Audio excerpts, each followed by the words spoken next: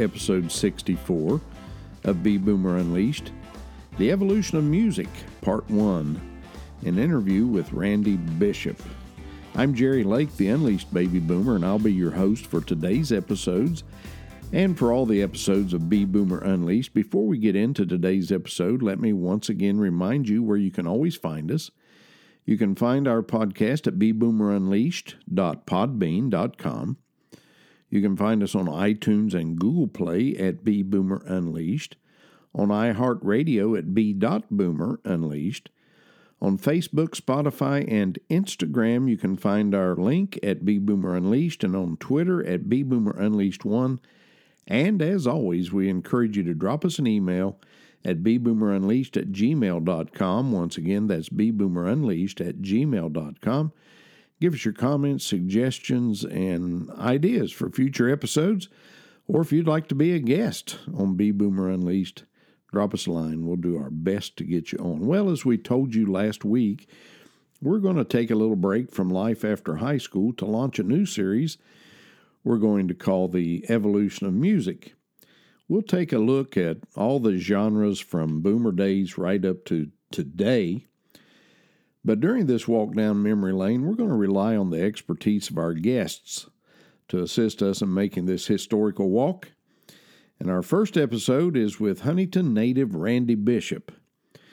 And we're going to talk a bit about his experiences during those happy days that we refer to as the baby boomer era. Let's go to that recorded interview now. Well, we'd like to welcome Randy Bishop to the B-Boomer Unleashed show today. And Randy, I've known for about 100 years, I guess. And believe it or not, at least he's a baby boomer. He looks like he's still 17, but he's actually a baby boomer. And I got to know Randy through my cousin, Larry Cartmill. They were like best friends growing up, and I was the country mouse, and these guys were the city mice. And but I did get to know Randy very well, and we kind of reconnected a few months ago, and it's been great getting to know him again. So, Randy, welcome to B-Boomer Unleashed. Thank you. It's so very good to be here. I appreciate the compliment about my age, and since no one can see me, I'll say, yeah, that's true. I look like I'm 17. Yeah, sure. Hey, Randy is, of course, a Huntington, West Virginia native. He's down in Georgia now. He and his wife, Joyce, he married one of our Barbersville beauties. Randy went to Huntington East High School, and he and his wife, Joyce, have been in Georgia for some time now. But Randy, tell me, were there other people in your family who were musically inclined, or are you the only musician in the family? How did you get interested in music growing up? Oddly enough, there are no musicians that I know of in my family. My dad played a little bit of really, bad harmonica. And my brother apparently at one time thought maybe he'd like to do something. He had a guitar at the house. Right. And it had been through the mill, it was an old beat-up guitar, and it only had 2 strings on it, the top 2 strings, fortunately for me. And I was probably, 7 or 8 years old, and I figured out that if I tuned those top 2 strings, I could make a chord out of them. And I would sit around and play the top 2 strings on the guitar, and one day my mother came in and said, "You can actually play songs on that guitar with just 2 strings." I said, "Yeah." So she bought you 4 more? I have no idea. So they ended up buying me a guitar. And, the rest, as they say, is history. Right. Well, you've been, you've been involved in music basically your whole life. And we'll talk a little bit about your career after high school. And we just finished up a series on life after high school. Actually, we took a break on a series, Life After High School. We did about 10 episodes. We've probably got about 10 more to do. But I wanted to kind of switch gears a little bit here and talk about this music deal. So, as a teenager, as baby boomers, and of course we're products of the 50s and 60s, and Music was a bit different then, wasn't maybe it, Randy? you are, Jerry. I'm only 17, remember? That's right. Music was a bit different then, wasn't it? We are. I agree with you. Yeah. Product of the 50s and 60s. What a great era to grow up. The best. Couldn't have been better. The best. Music's a little different today than it was then. The music we grew up on, you could actually understand the words. And it had hooks, and you could, even today when I hear old songs played, I'm amazed I can still sing all the lyrics to most of those songs. And today I can't even understand the lyrics to the songs. I have no idea what they're talking about. Well, if you could understand the words, you can't understand the message. That's a big part of music. I just don't get it sometimes. I mean, I know that our parents who grew up on, Benny Goodman and Glenn Miller and loved that kind of stuff, and Frank Sinatra used to say, how do you stand that rock and roll music? But on the other hand, compared to what they have today, rock and roll music was a great thing and still is. I still enjoy it today and still listen to it. And, the old songs were more melodic than the new songs are today. I mean, that's not to say there aren't some good songs out today. But when you think about all the great artists that have come and gone and all the great groups, and especially all the great groups that are still touring, like the Eagles and the Rolling Stones and all these guys, they're the show groups, and you don't see that with any performers today. I mean, to get a show, you almost have to go back to the groups that we grew up on. And fortunately, some of those guys have managed to live this long so they can still tour. I don't know how they do it, but, whatever they're taking, I want some.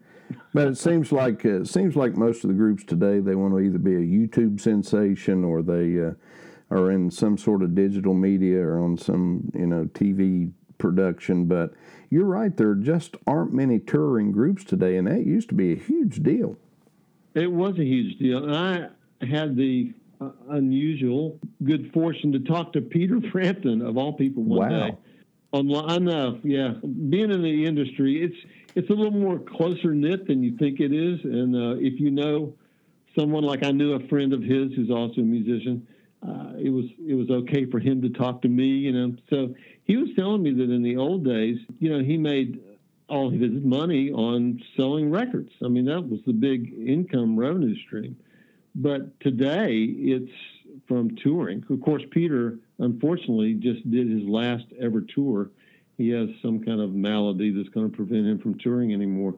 But today's artists, they have to rely on trying to get out there to make money, because album sales or record sales, the amount of money they can earn are just, 1/100th of a penny, on each copy sold or something. It's not a revenue stream for them anymore.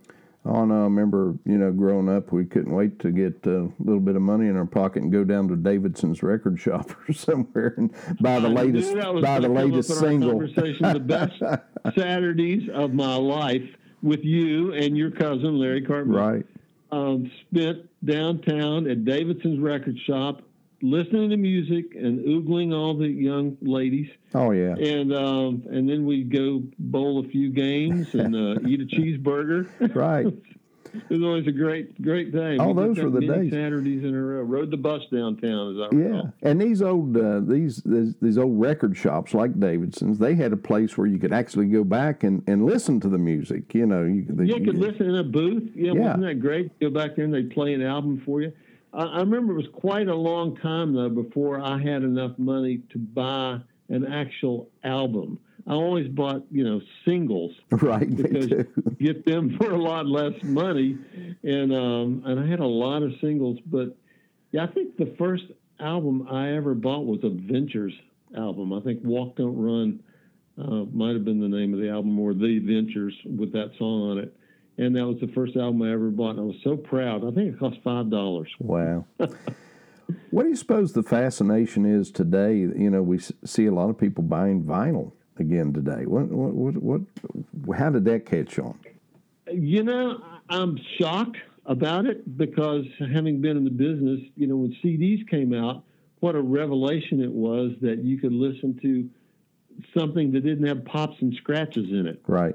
You know, it sounded so pristine, so crystal clear that I could never have imagined that vinyl, with all its inherent problems, would come back. But I think there is something to the idea of putting the needle down on the record and sitting there with that album cover with all the credits and all the information and the big photography. I think it's appealing. I think it's the reason we liked albums back in the day. And I think that's why some people have rediscovered albums. I think it's a great thing. But I also don't want to see CDs go away. Oh, no. They kind of are. Yeah, I know. Me either. But, you know, a lot of people, instead of playing a CD now, they just download a tune, you know, digitally, some digital file they download and play it on an iPod or an iPhone or something like that. So it's the vinyl is, you know, has a bit of nostalgia too, you know. It does, absolutely does. But, you know, it's funny you mentioned that about downloading. And I know everyone does it. And I'm, you know, probably someone who likes listening to music maybe more than some, being a musician. But I still find it an aggravation to have to sit and download all my songs. I want to just go out and, you know, get them all on the album or buy a CD right. and have it there, you know. I don't want to have to sit for hours and download songs. You know, I guess I just want the easy way. I want to just buy it and have it already done for me. But apparently no one seems to mind that but me. Well, the way we downloaded back in the day was we would sit and listen to usually 800 AM Key Radio and just praying that somebody, Jack O'Shea or somebody, would play a song we wanted. And if we had a little... You know, for a while we had reel-to-reel tape recorders, and then we graduated to cassette. And, man, if you hit record quick enough, you could download it on your cassette player. That's right. Yeah, you might miss the first 15 seconds of the song, right. But, yeah, you part of it. And not that great of a recording, but it was a recording. But, yeah, you know, when you think about Jack O'Shea and WKE and that radio station that we all listen to, think about all the genres of music they played on that station. It's incredible. I mean, if you listen to that station, you heard, you know, rock and roll, you heard country, you heard sort of folk music, big bands. I mean, it was just a little bit of everything. So everybody was exposed to all different kinds of music, which no one gets now because they tune into one specific kind of station that plays one genre and they don't hear anything else. I mean, I think that was a really great thing that we got to hear. And you know the thing about disc jockeys like Jack O'Shea and others around the country, people don't really understand how much power they had in whether an artist was going to make it or not. Because if you didn't get airtime, if you didn't get your tune played on the air, nobody bought it. I know, yeah. And unfortunately, today there are very few, you know, real disc jockeys. I mean, you know, you might be sitting in your hometown of Huntington, West Virginia, and the guy that's on the air might be coming from New York. Right.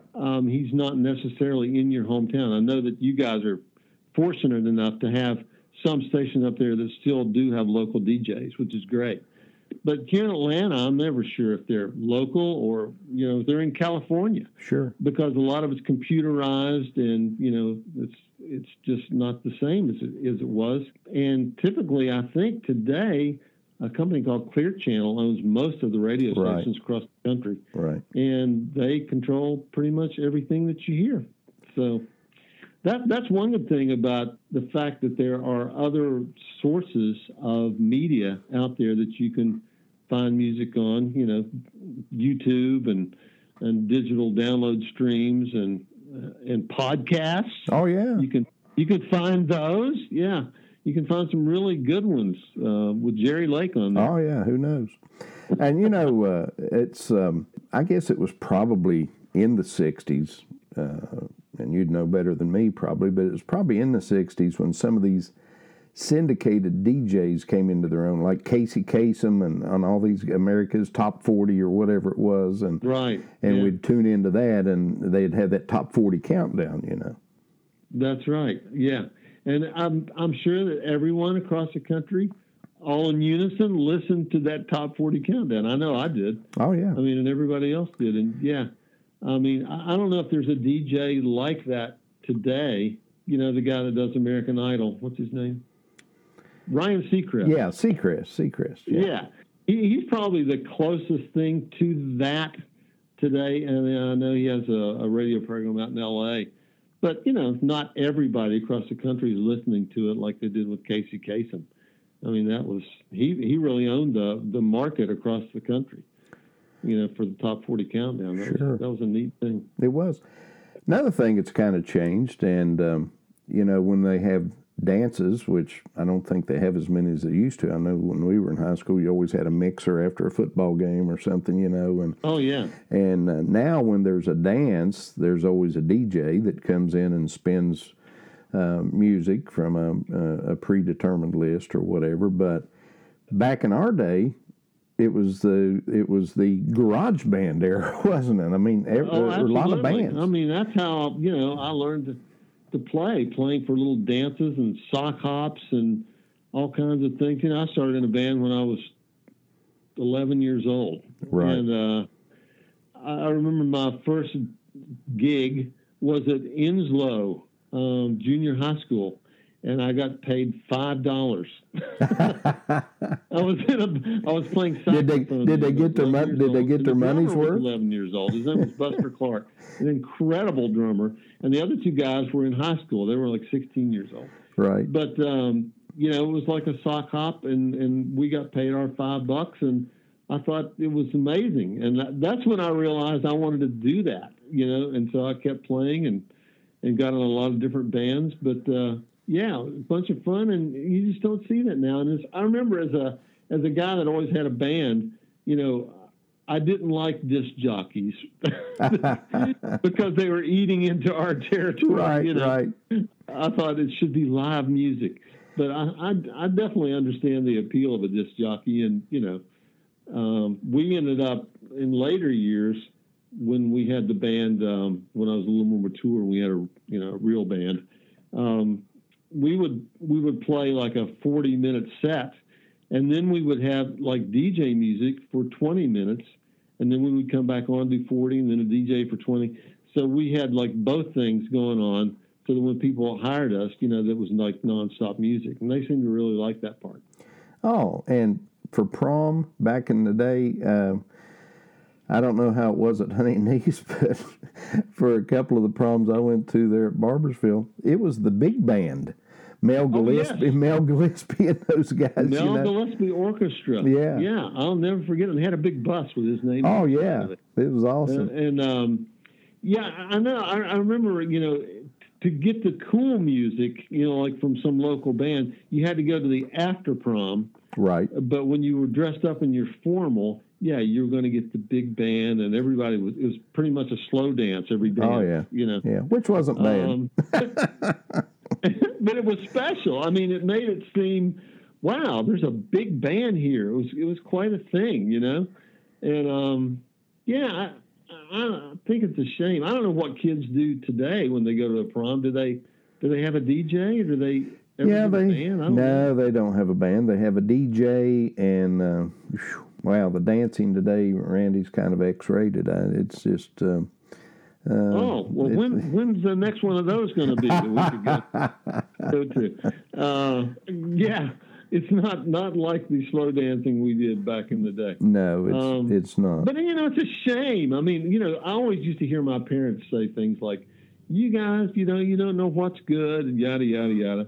But I think it is kind of a shame that kids today don't get live music. You know, they don't have that sort of elegant feeling that we got when we went to the prom, like it was a very special thing. I remember washing my mother's car so I could take my date to the prom. Right. And now I see the kids just get, you know, they hire a big stretch limo. Right. And they all go, I mean, well, you know, I was proud because I'd washed the car and gotten it all cleaned up and picked up my date, you know. Well, those days are another thing about kids today, I know, you know, when you and I were growing up, we had the clock set for when we turned 16 so we could go down and get our permit and drive, you know. Oh, the very second. The very second. Yeah. But kids today, some of them don't even want a driver's license. I don't get that. And some kids are 19, 20 years old, and they're maybe, well, now I better get a driver's license, but they really don't seem too concerned about it. I know. I mean, I don't understand. I mean, yeah, I couldn't wait to get out on my own in a car. That was freedom. Plus, just dating. The fact that you could pick up your date in your car, I mean, oh my gosh, I don't get it. I really don't.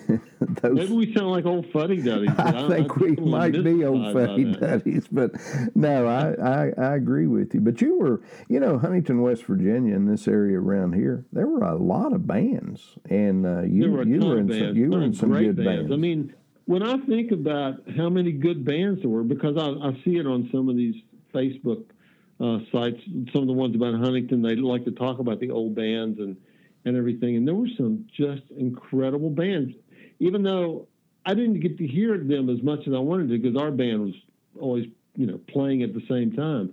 But when we'd get a night off and I would go hear some of the other bands, I was just astounded at how good they were.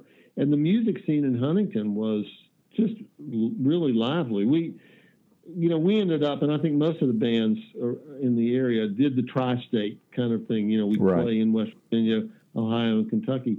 So we were always busy, all of us, playing all the time. I played a lot at Marshall and did a lot of Marshall events, and it seemed like we did everybody's prom, and there were dance clubs. I remember there was a club called the Harvest Moon Dance Club. Right. There was Riverside across the river. Riverside, we played there all the time. It was great. Yeah, I mean, we used to play down at Rupp Arena, for big shows down there. And I remember we opened for a couple big bands down there, Jay Giles Band, and it was just really a big deal in the tri-state area. Lots of music and a lot of talent. I mean, I remember a band called the Dynamics. Oh yeah, fantastic! I love those guys. I actually taught the bass player how to play bass. Wow. Is, my claim to fame. But he had lived in my neighborhood, and we had a band together for a while, and then I taught him how to play bass, and he went on to play with the Dynamics, and I thought they were just really, really good. But, the dance clubs, you talked about dance clubs, and it's not what you would think of, the young people today would think of a dance club. It's not where people went and got rowdy and shot each other and stabbed each other and stuff. I mean, the people went there to have fun and to dance and to hang out. That's right. It was a big deal and lots of fun, and those dances, they would be packed. I remember they used to rent out. There were a lot of places around town that could be rented out for dances. I remember the American Legion was downtown, like on 6th Avenue or something, and they had a big disco ball in the center of the big dance floor. And I remember that thing going, and that floor would be packed with people, and they had a nice stage, and we'd be up on stage playing.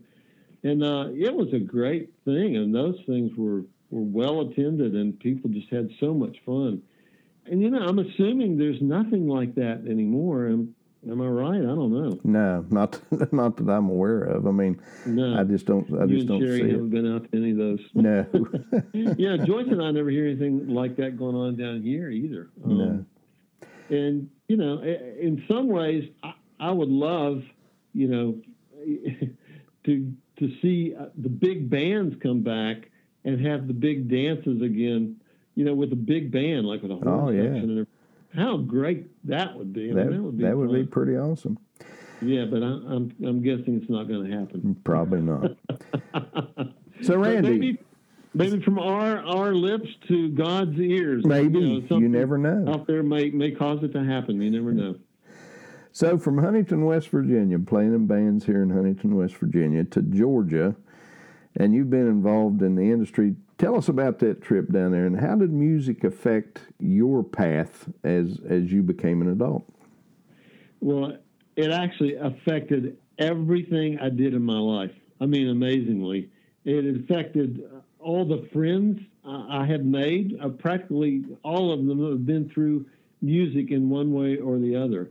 When I moved to Atlanta, I came here because I was going to go to work in the television industry. That was partially because of my musical background. I had worked for a company in Huntington called the Pied Piper. Right. And I did all their television and radio commercials. And it was a company that sold musical gear and stereo gear and big sound stage equipment for big bands. And because I did the commercials, one of the guys that had worked for me there moved to Atlanta and got involved in the television business. And he said, you know, I know a guy that would be great to work for AMC and Bravo, which were the networks. You're probably familiar with them. Right. They're still around today.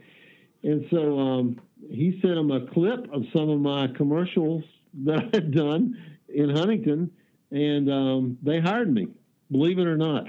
So I came down and I went to work for AMC and Bravo and Sports Channel New England. Stayed in the television business for a number of years, probably, 20 years. I worked on the network side, and I worked in on the what they call the post-production side, which is all the audio and, television editing and special effects and satellite distribution. I remember at the post-production company, we had 6 very large recording studios.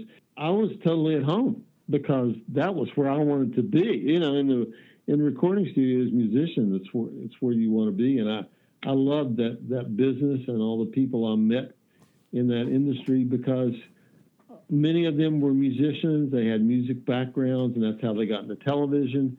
And so it was just really a natural fit for me. And like I said, I did it for a long time and loved it. And it was great. I miss it, actually. I almost wish I wasn't retired.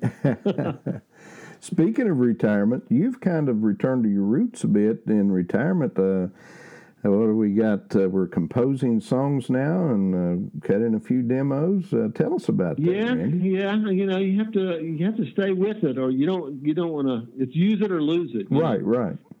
So I've done it. Ever since I can remember, I've had some kind of little studio in my home. I started writing songs probably when I was in the 9th grade. I remember writing. I would write a song and I would name it after whatever girl I was dating at the time. And if you change girlfriends, you just change the name. You just change the name, right. It was so easy, yeah.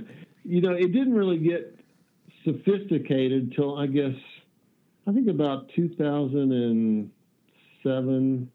I got my first song on a network television series. Right. I thought, oh wow, this is great. Something that I made in my basement is being aired on national television. I got paid for it, and it was fun. And so I said, yeah, I'm going to do some more of this. So I was able to upgrade the studio, and I've started writing a lot of songs. Had a lot of songs on TV, been used for radio commercials, TV commercials, whatever. And of course, I'm still waiting for that big artist to cut one of my songs. Oh yeah. Mega million seller. That hasn't happened yet. Well, you wrote a country song here a while back too. Yeah, it was good. I loved it. I'm working on one right now. We're doing one. I try to follow the market trends for music, so I'll know what people are going to want to license for television shows or for commercials or whatever. And because country music is so big now, right? I've been writing more country style songs. And that's worked out pretty well. And I like them. I actually started listening to country music probably around 2000. When rock started changing, it didn't feel like the music that I grew up on anymore. Country sort of took it over. And when I listen to country music now, it reminds me of the old rock that we used to listen to down at Davidson's record shop. Absolutely. Yeah, it's very similar, and I love it. I mean, I practically almost listen to country music more than anything else. Yeah, that's what I've been doing, and it's fun. And because technology has gotten so much better, I have a co-writer I write with who's also from Huntington. His name's Steve Burdett. Right. He lives in Daytona Beach, and he has a studio in his home, and I have a studio in my home. And via email and sending music tracks over the web, back and forth, we can actually put together a song. He can perform his parts down there. I can perform mine here in Atlanta. And then we put them all together and send them off to a mastering lab in Los Angeles. and they master the song for us, and it comes back, and we never have to leave our house. That's awesome. That's awesome. It's incredible. I mean, you know, that's something I could have only dreamed of back in the day, but now it's a reality. And of course, it's a lot of emailing back and forth and arguing about lyrics and no, let's make it this chord or whatever, which takes a lot longer when you do it via email than if you're sitting in a studio together. Right. But it's still fun, and it's still been great for us. We actually wrote a song about a place in Huntington that we all knew very well called Rotary Park. Oh, yeah. It ended up being a sort of a semi-hit. Yeah. And I said, that's so funny. It's a song about, where I grew up. Right. But, that was a lot of fun to write that one.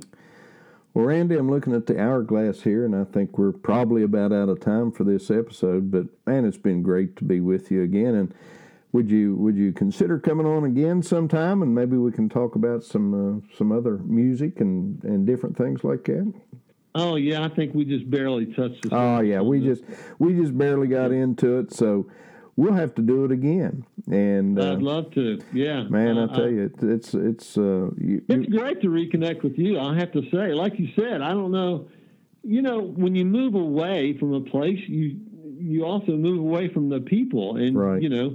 You forget about those people you really like and you miss. And then I was fortunate enough to run into you up there in Huntington again, and I was like, oh yeah, that's great. A mutual friend of ours, mutual friend of ours, Tom Sheets, listens to this podcast, so he'll hear this interview next week too. So, oh my gosh, I can't wait to hear his criticism. However, I'll just go ahead and say Tom Sheets, one of the greatest guitar players I know. That way, maybe he'll say nice things about us. He'll say nice things about us. Okay. Well, Randy, it's been great, and we will get back together and tell your lovely wife, Joyce, I said hello and send her my best. And say to Sherry, tell her I'm glad she's doing better, and it's great, and I hope she keeps doing better. It's been great. Right, we'll great talking with you. Anytime. Okay, thanks. Thanks. Bye-bye. Well, that was our recorded telephone interview with our friend Randy Bishop, fellow baby boomer. And I hope you enjoyed our ramblings down memory lane. Randy didn't mention it, but I'm going to give you a couple of web addresses here where you can tune in to some of Randy's music and his partner Steve Burdett. Two great professionally done websites, and you can listen to some tunes there, or if you decide you want to buy a tune, you can certainly do that as well.